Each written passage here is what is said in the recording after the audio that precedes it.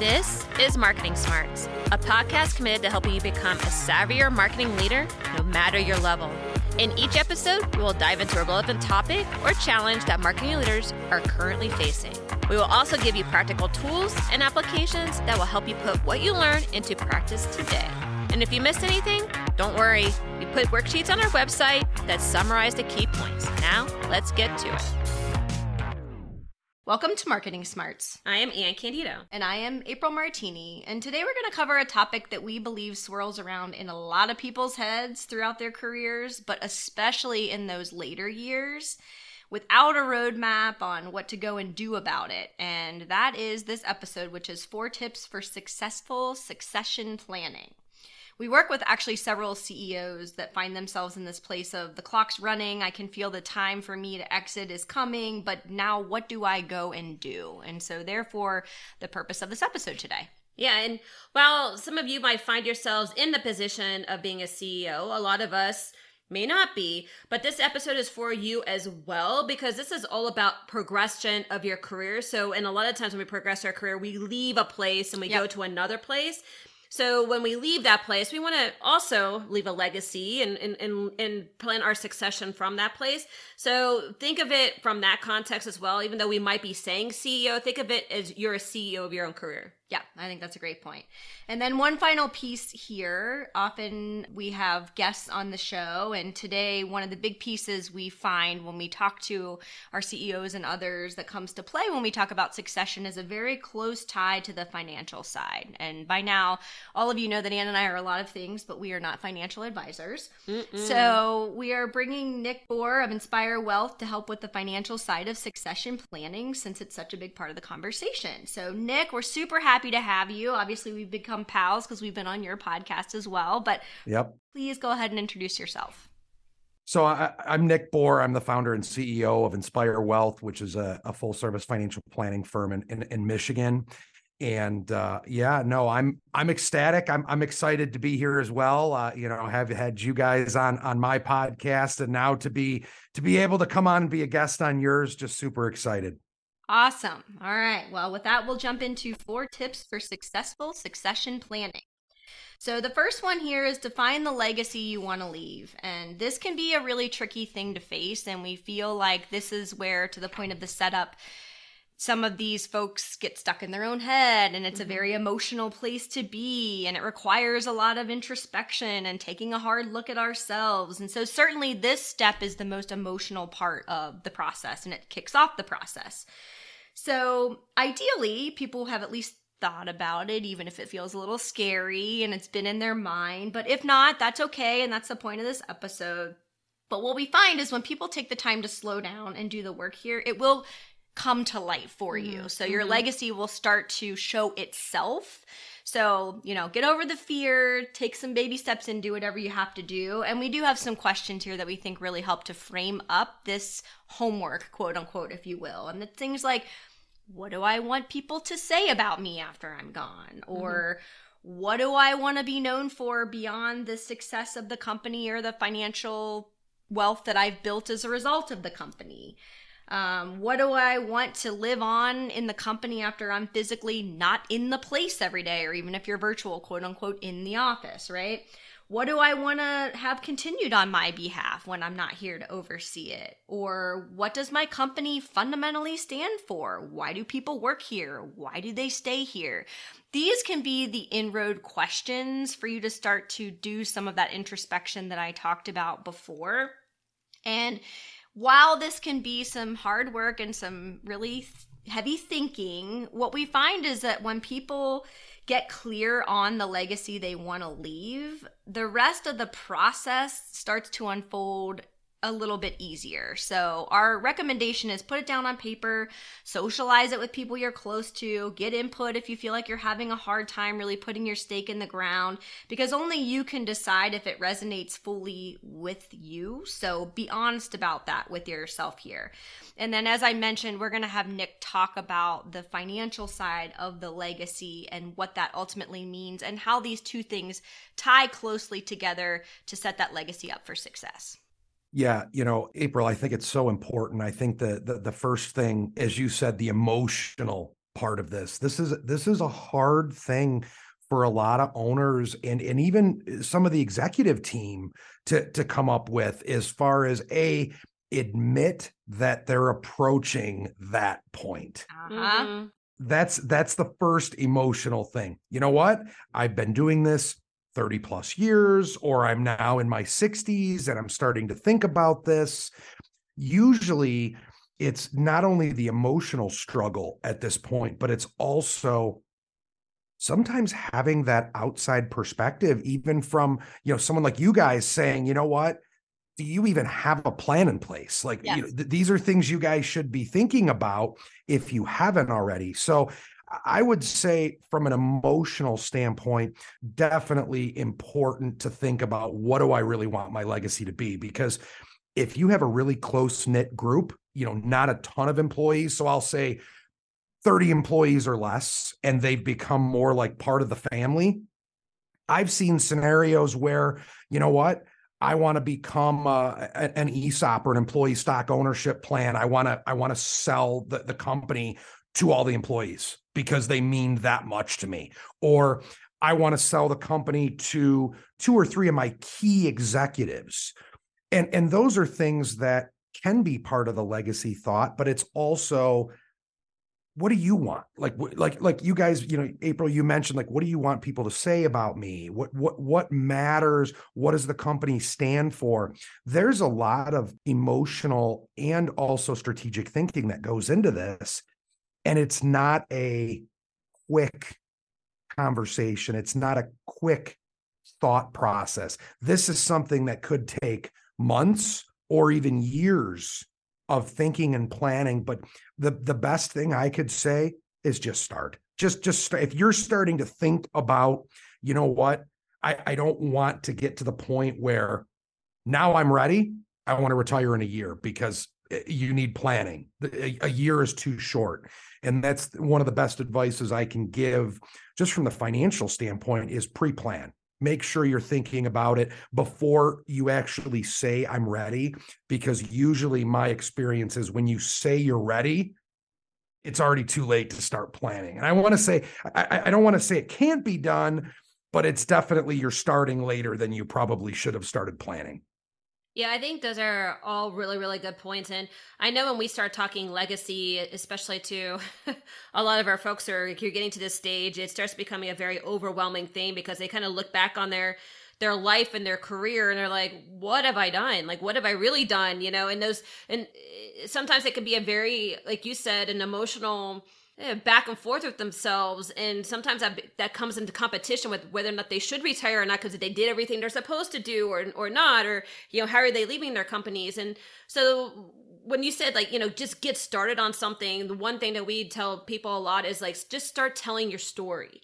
Right? A lot of CEOs or executives, or even people who are leaving companies, do is they start recording, like, almost like an internal podcast of sorts, which is just like a documentary of their stories, their experiences, lessons they've learned. Just to get that narrative down, because what that starts doing is, one, it creates a library and of materials that people could go back and refer to. And if you don't think people do that, I can guarantee you that is not the case, because I come from P&G, and we have a very good friend, Shane Meeker, who manages the archives, and it's just filled with that. And that's one of the big things he's starting to do now, is he's starting to get everybody's stories recorded for legacy purposes.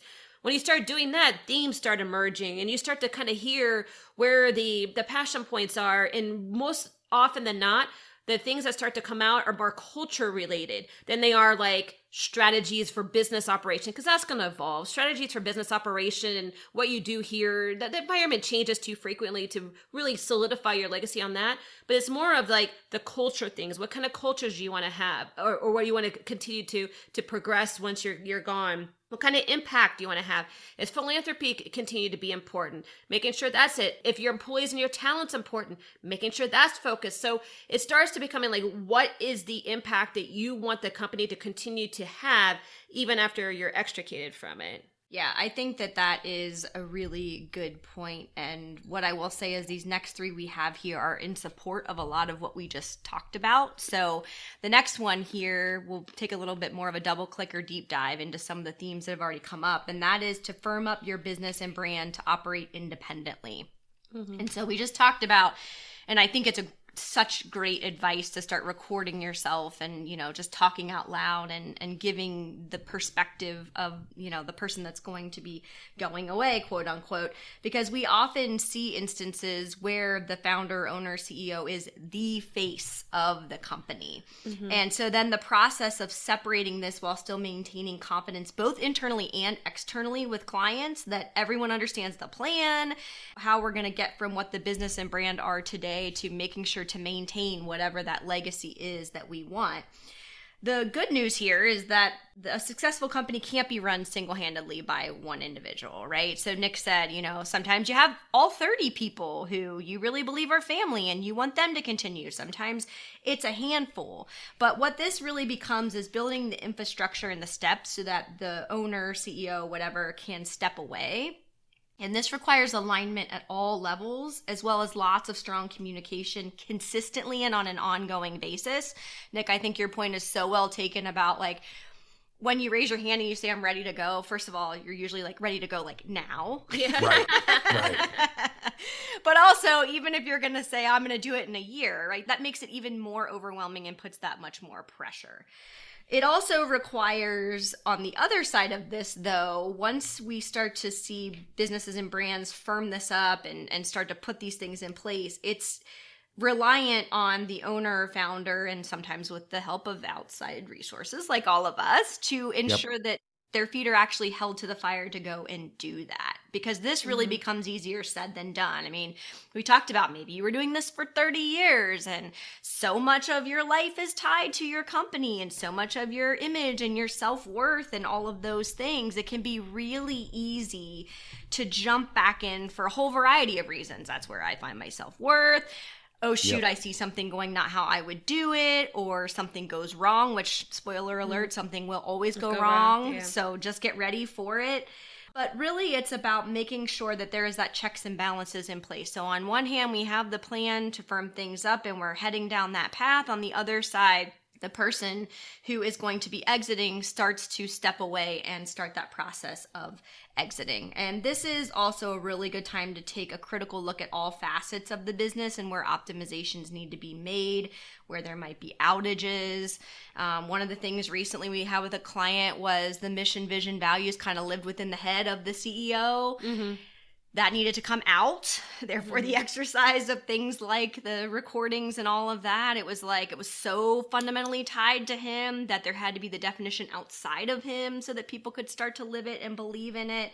Or if you haven't taken a look at things in a while, this is a really good time to do that. I mean, sometimes there's external factors at play, right? You're doing so well because you have this person that everyone follows and relies on, but suddenly a new competitor has entered the marketplace and you haven't really paid a lot of attention to that, but this is the impetus for making sure that all of these things are holding together and they look the way you want them to look, and being brave enough to make changes within the plan as you go through, as all of this is coming to life, because that's really the point, right? To make sure that the business and the brand are firm in lockstep and everybody is marching to the quote unquote orders that they have and the plan that's been laid. So Nick, thoughts here? Yeah, I think this is so important because I think a lot of us, especially close knit, whether it's a family owned business or whether it's just, a smaller business where there's only 20, 30 employees, where the owner is so involved. I've seen scenarios where the owner is their head salesperson as well, or is the head of their marketing team, or, and that's where bringing in outside consultants like you guys, or, like other individuals that can help separate the owner from that importance or that dire connection to the business. Because most business owners, because it's their baby, more or less. I mean, if they've been doing it 20, 30 years and they built it, it's their baby. It's like another kid to them.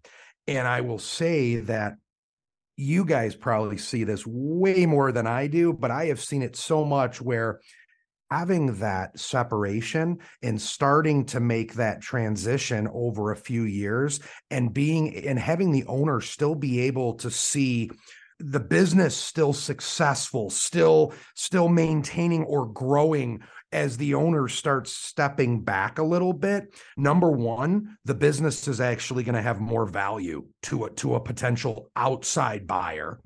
And because the owner is not the be all end all, that's always the biggest concern as a buyer is, well, as you step away, is the revenue going to drop? Is the clientele going to start, going away? What's going to happen there?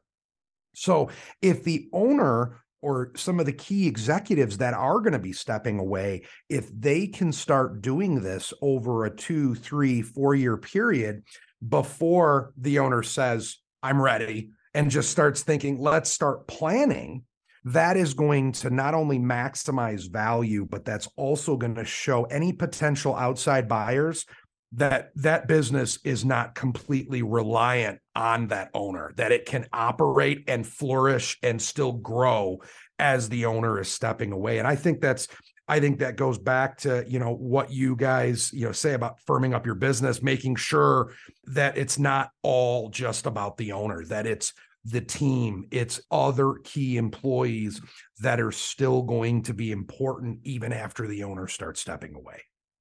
Yeah, and I think it also makes a difference if that new person coming in to take that place is external, right? So it's a talent acquisition as well. If you want to replace your CEO with somebody that is outside of the company, the first thing that those prospects are going to look at is like, so what am I walking into? Am I walking into something that's stable, that's, can operate independently like we've talked about? Or am I walking into a hornet's nest of these people who are going to be like lost without the head guy or head girl there, right? Yep. So it's also a strategy for talent acquisition from the CEO level or any level, frankly, of really having that independence to say, no, we have a solid brand, we have a solid business, we're looking for the right talent to come in, and that helps to shape that.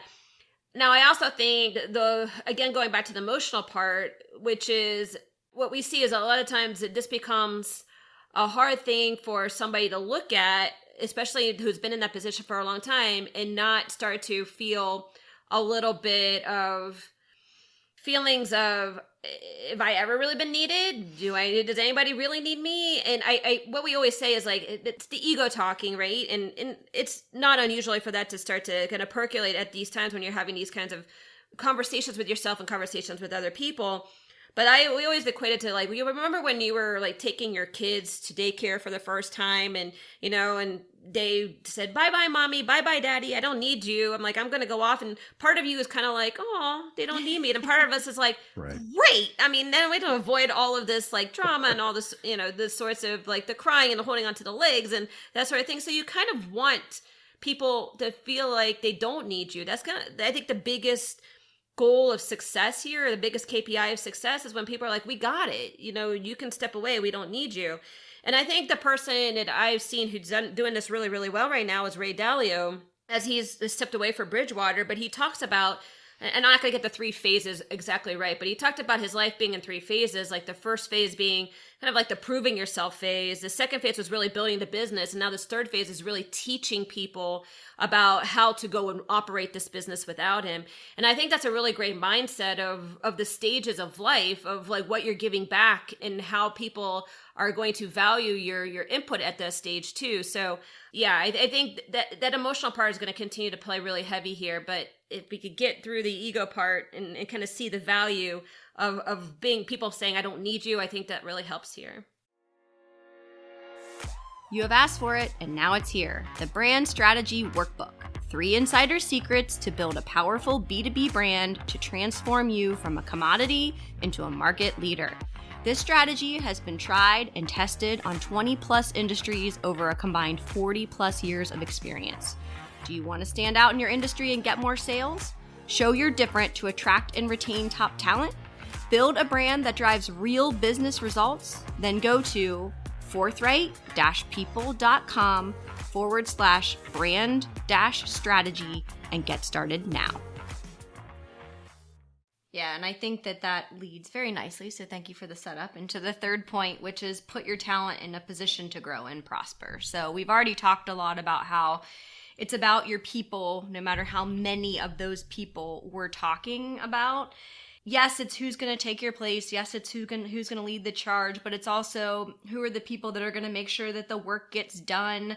It's also, making sure that the people that are there right now will be able to work towards success in the future.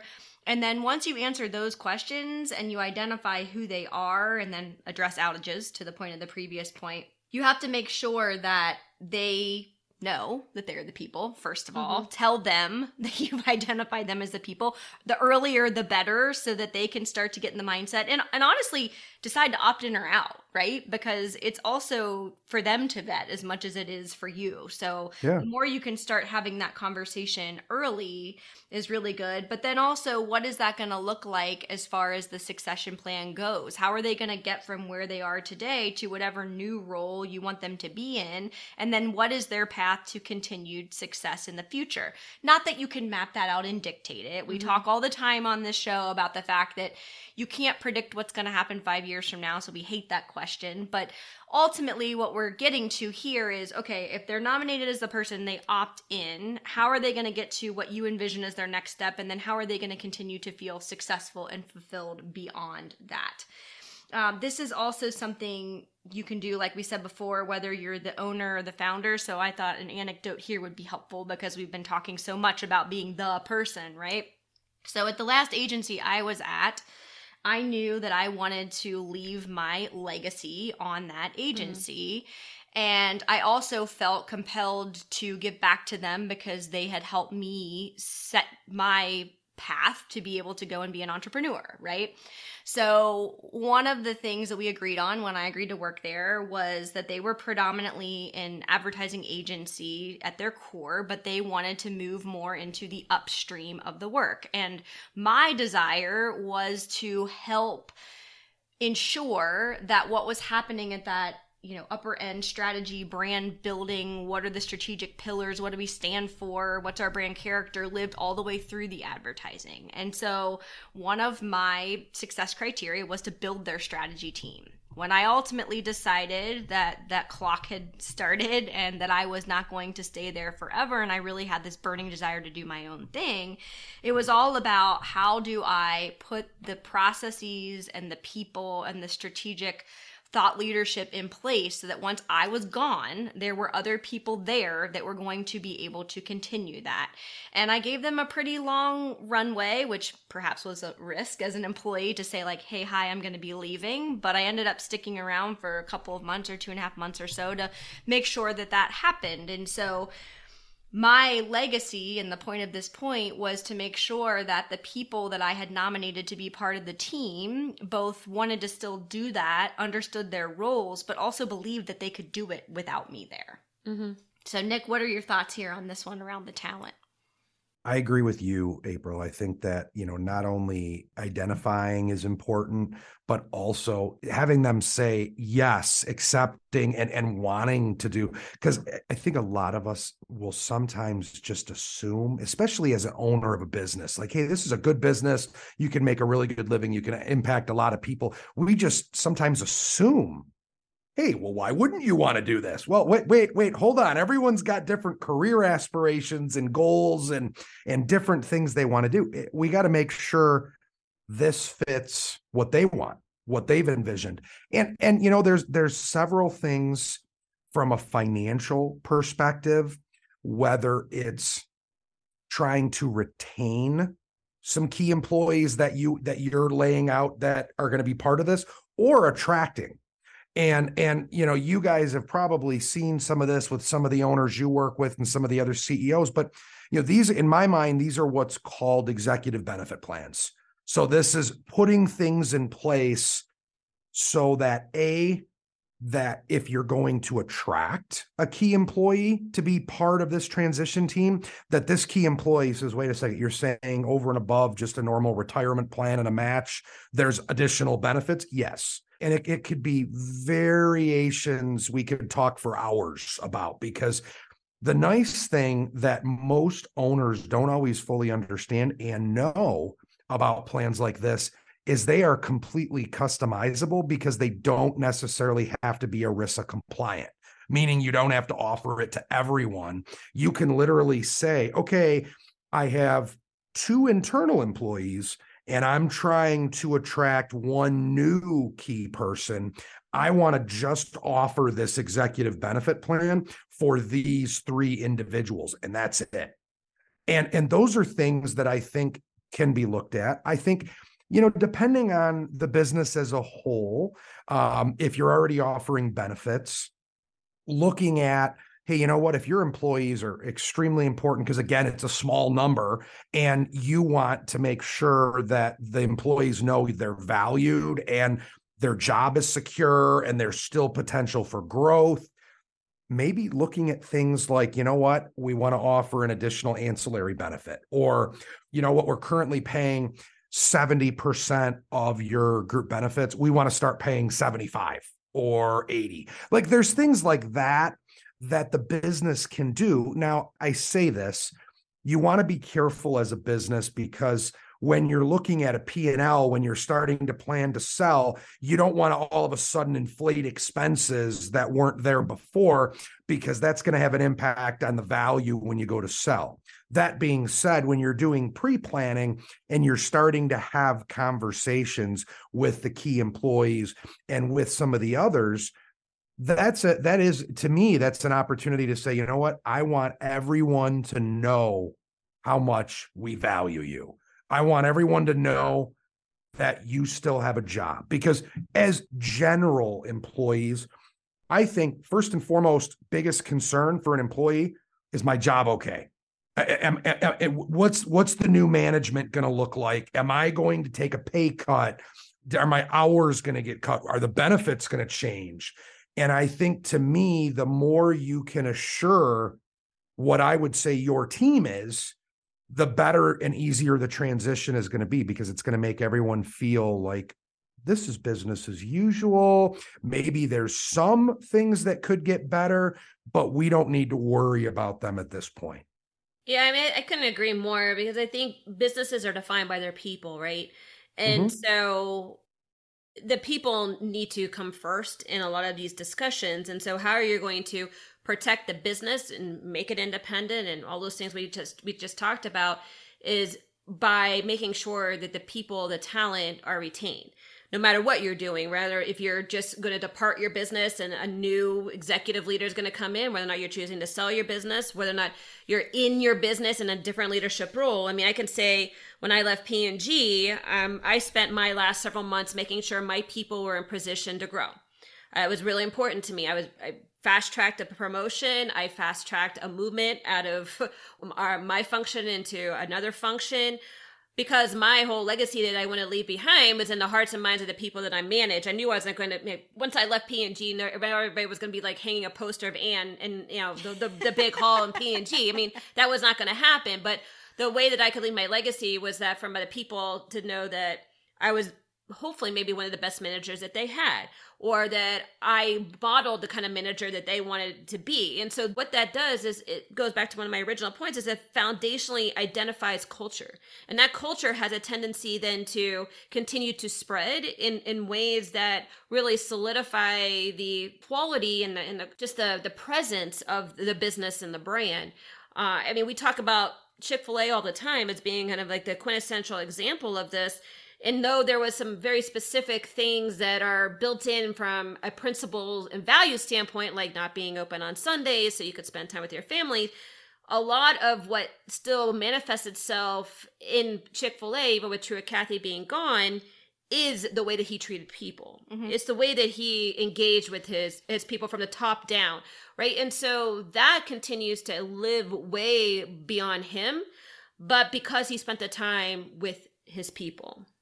No, I agree. And just to kind of follow up on one thing you said, like that was really important to you and your legacy when you left P&G, is I think it's more of not only what your people may have aspired to be in a manager, just seeing what you, or having you as in their mind was the best manager, but it's also to show them that you're a person, that you care, that it's more than just the bottom line, and it's more than just for the company. It's that you guys all have families, you have lives outside of here. I want to make sure I'm positioning you all for success.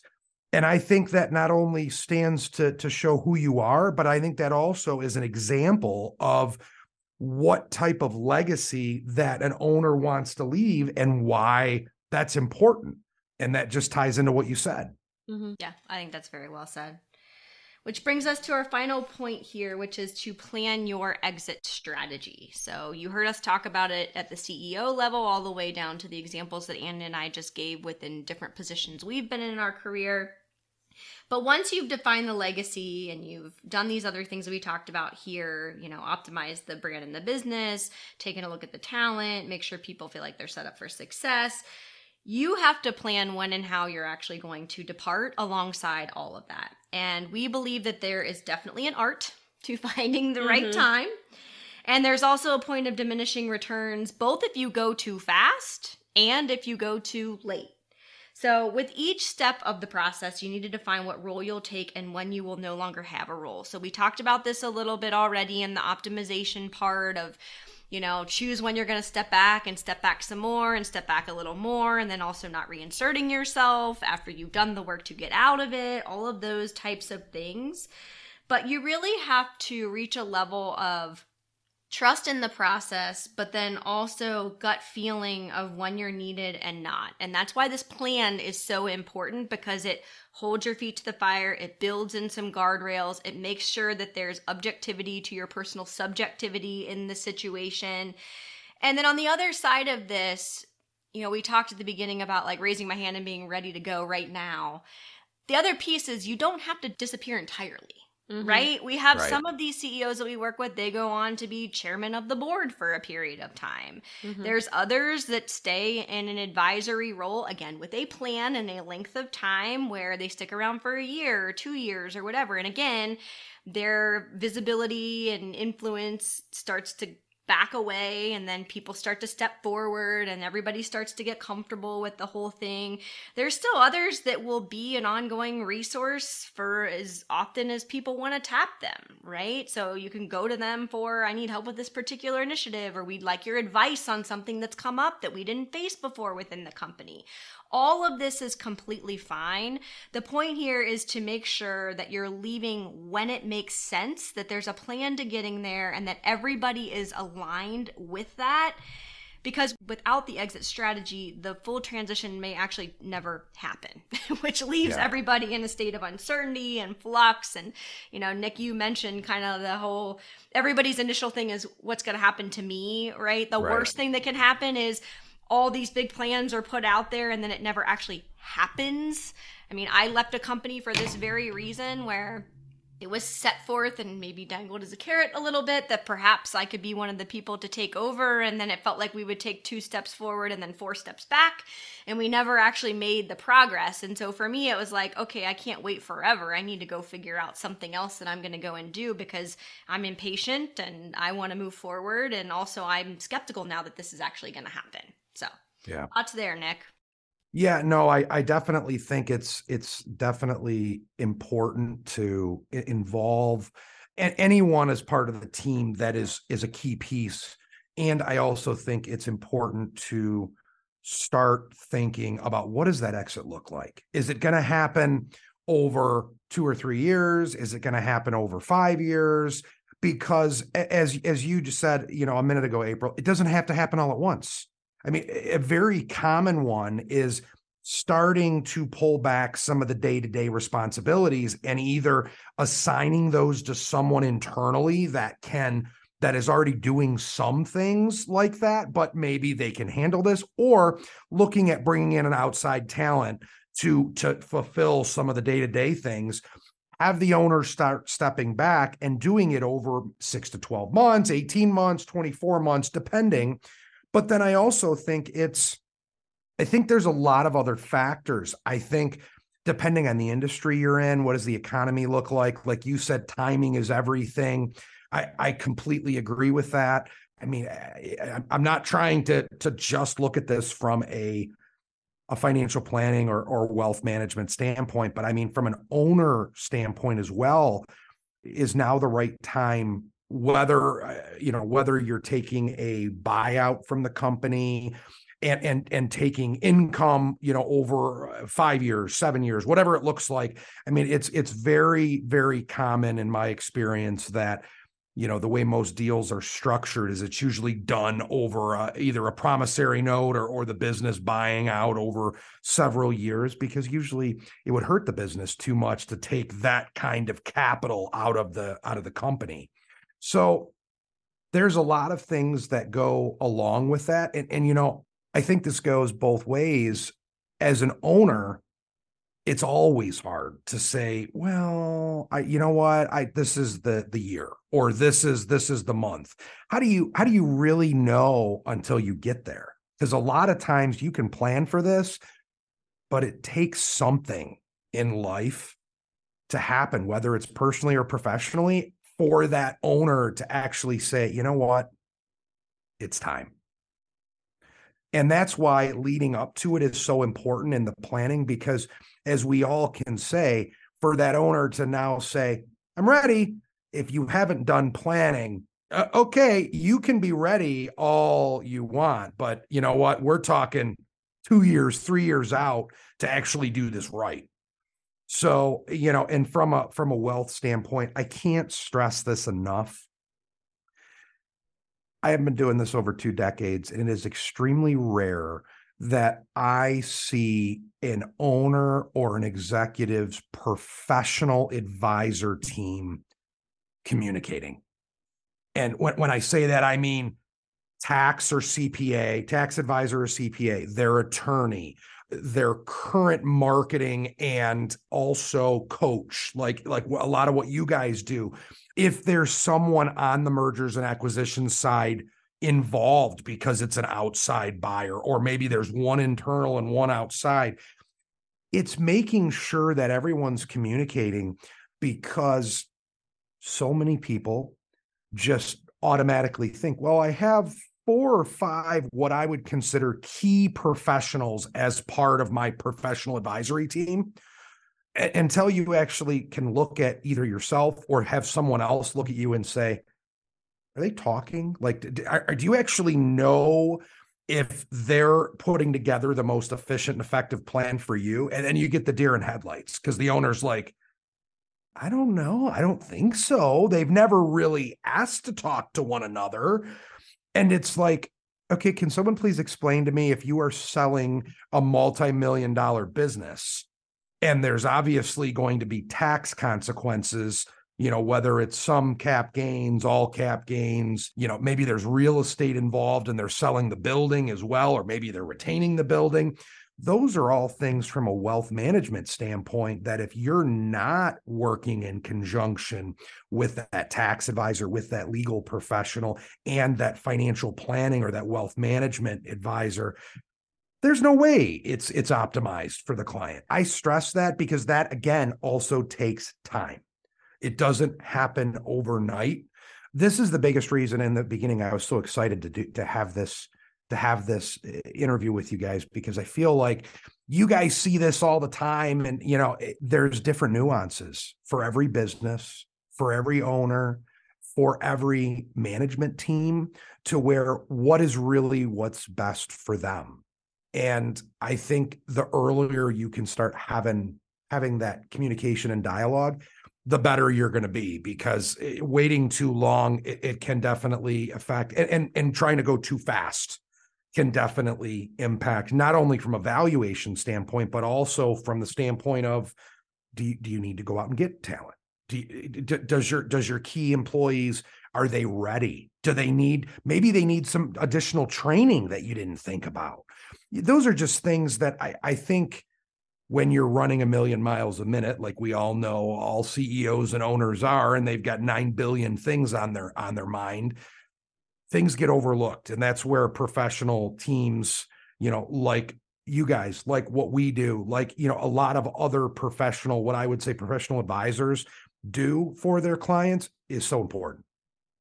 Yeah, I totally agree. I feel like in my 20 years at P&G, succession was always dictated by two things. One was the stock price. And whenever the stock price would drop, because P&G is a promote from within company for the most part, still is. Yeah. You'd almost have to lock all the windows up above because and keep all those guys who are like planning to like leave like off the roof, guys and girls, because they would just see their stock value just like kind of come back down. And so then to be like, well, I'm just going to stay. And then you see all the people at the younger ranks going, oh, great. That means we're not going anywhere for, so many more years. So then you get that cluster in the middle where there's no movement, which obviously impacts your talent. And then you have people who are there sticking around because of what their money is versus really being there because they still feel like they have value to add, right? So it becomes like a little bit of a cluster all around that. And so the money and being able to appropriately plan is so critically important, but also understanding like how much money you feel like you actually need for the next stage of your life. So that's one area that we always saw. The other area was like, I would have titled this section, Get a Hobby, because you spend so much of your time like in your business, as you said, it becomes kind of your identity that the thought of like walking away and like, what am I going to do now? What am I going to do with my time? We see it all the time in the NFL. It's been fascinating to watch this year upon year. Now we're seeing what Aaron Rodgers is going to go to the Jets. I'm like, what are you doing? Right. Why? Why? That's the diminishing returns we talk about. Right. But it's because, if Tom Brady, it's like, dude, you need a hobby. It's because, one of the love of the game, but it's like, what else am I going to go do? If I don't have this regimen day in and day out, and if this is not what I'm doing for a living that I've been doing for years and years and years, what am I going to do every day? And so there's no succession planning for what is my next stage of my life.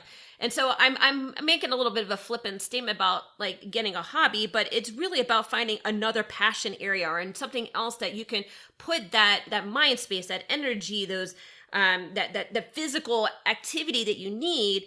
That's not your work. That's not that business. And so that allows you then to have like something else pulling you in another direction that helps you have the right time to say, okay, it's time for me to go. And my anecdote with my dad, when he decided to leave his career, I was really worried that my dad was going to work until he died. He was an engineer. It was how his bill. I'm like, he's going to work until he dies. Until he picked up the side hustle of selling antiques and all these sorts of different things. He decided it was time to retire when his work was getting in the way of him being able to sell his stuff. Yes. Like he couldn't make it to all the different antique shows and all the stuff he wanted to do. And he goes, yeah, just work's getting in the way. I'm done.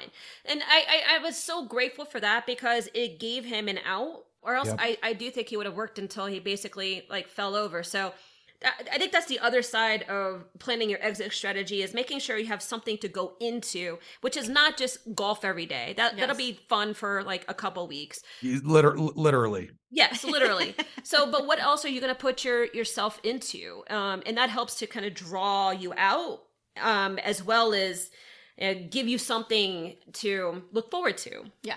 This is something that I just in my business have started talking to what I would say, my growing part of my business, which is like my age demographics, like the Gen Xers that are all of a sudden, they're starting to accumulate wealth and they're starting to realize a lot of different things. And maybe they don't want to do this career. Maybe they want to become an entrepreneur and they haven't been. Like, April, maybe more of your what happened with you, like, hey, this isn't kind of going the way it was kind of promised or shown it could go. And now I'm starting to think, well, I do want to do something on my own. And I say these things because I've started having conversations with these types of clients saying, listen, you know what? I don't care what it is now, but let's get you positioned for what I call the work optional lifestyle, because it's going to help you find that next passion. Yep. Whether it's volunteering, whether it's a side hustle, whether it's something that you just love to do, but you don't think you can make a living on it now. Okay. Yeah, and I'm using an example. Maybe you love baking. Maybe you love, like, you know what? like your dad, Ann, he loves selling antiques. Like, that's awesome. My mother-in-law she owns a little business that she makes like handmade cards and like all these. You would love that. Yeah, I would love that. She doesn't make money on that. And she's joked about it. She's, she goes to different shows and she's got her cards or her notebooks in little different small independently owned shops. And you know what? It keeps her busy. Like you say, when your business have really been your identity for the last 20, 30 plus years, in a lot of ways, you're like, what am I going to do? Like what is literally going to take up my day? And that's where, to me, it's starting to think about what is my passion or what has kind of grown within me over the last 5-10 years. What do I really enjoy? And starting to think about how that could take up time and you can feel like you're getting some fulfillment in something else in your life. Yeah, agreed. I think 100%. All right, and that brings us to our final segment here, which is a brand that may or may not be using their marketing smarts, but obviously when we bring a guest on the show, we assume that they would not be here. And I think Nick proved that today with the discussion, but we just like to hand it over to you, Nick. Tell people where they can find you, put a bow on things, say anything you don't feel like you got to say, just kind of bring us home. And I appreciate that, you guys. Listen, I think all of us, when I talk to, whether it's a business owner or an executive, you know what, you may feel like things are headed in the right direction just from an investment perspective. Just my years of doing this, I feel like there's a lot of clients that feel investment management is the majority of what all financial advisors or financial planners do. And for a lot of us, that's not true. It's taking into account healthcare expenses, and it's taking into account, how do I minimize taxes? How do I make sure I have different buckets structured? Because maybe I need to access some of my funds before 59 and a half. Well, then don't have all your money in retirement accounts. Those are things like that, my part of my objective for how I grow my firm is I want people to understand that we go well beyond just wealth management or just investment management. And I would tell anyone, whether you work with an advisor or not, just make sure you're thinking about things like this, because it's a lot more than just the investments. So, and again, we're based in Michigan. I'm actually, Inspire Wealth is in Brighton, about 30 minutes north of Ann Arbor, but we do a lot of work in Ohio. We do a lot of work in Michigan. And I tell anyone, listen, don't feel like you're bothering or there's obligation. If anyone wants to just have a 15-minute conversation to ask a few questions, I'm always happy and willing to help to make sure you can feel like you're in the right direction. So, easiest, best way to find us, inspireyourretirement.com is the website, or Inspire Wealth MI is our YouTube channel. I would say those are good places to start. And I want to say thanks to Ann and April for having me on. And, I feel like we've kind of done this before, because we've had you on mine, but I feel like you guys, you're the type of entrepreneurs and the type of business professionals that I feel like you guys get it, and there's very few and far between out there, as I think we can all admit and agree to. So I just appreciate you guys, and I appreciate what you're doing, and I want to stay in contact and be able to continue the conversation and continue being a resource for each other. Awesome. Yeah, well, the feeling's mutual. So just to recap, 4 tips for successful succession planning. Number 1, define the legacy you want to leave. This is the most emotional part of the process, but it's really important to do the work here so that you feel like what you're leaving behind resonates with you. Number 2, firm up your business and brand to operate independently. Make sure that there's processes and protocols in place and a roadmap that can be followed so that the business is squarely where it needs to be. Number 3, put your talent in a position to grow and prosper. Our businesses are all about our people. Make sure you're keeping the ones that you want there, and make sure you communicate that they're part of that inner circle.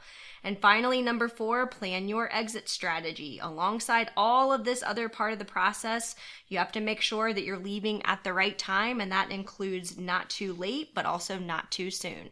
And with that, we will say, go and exercise your marketing smarts. Still need help in growing your marketing smarts? Contact us through our website, forthright-people.com. We can help you become a savvier marketer through coaching or training you and your team, or doing the work on your behalf. Please also help us grow the podcast by rating and reviewing on your player of choice and sharing with at least one person. Now, go show off your marketing smarts.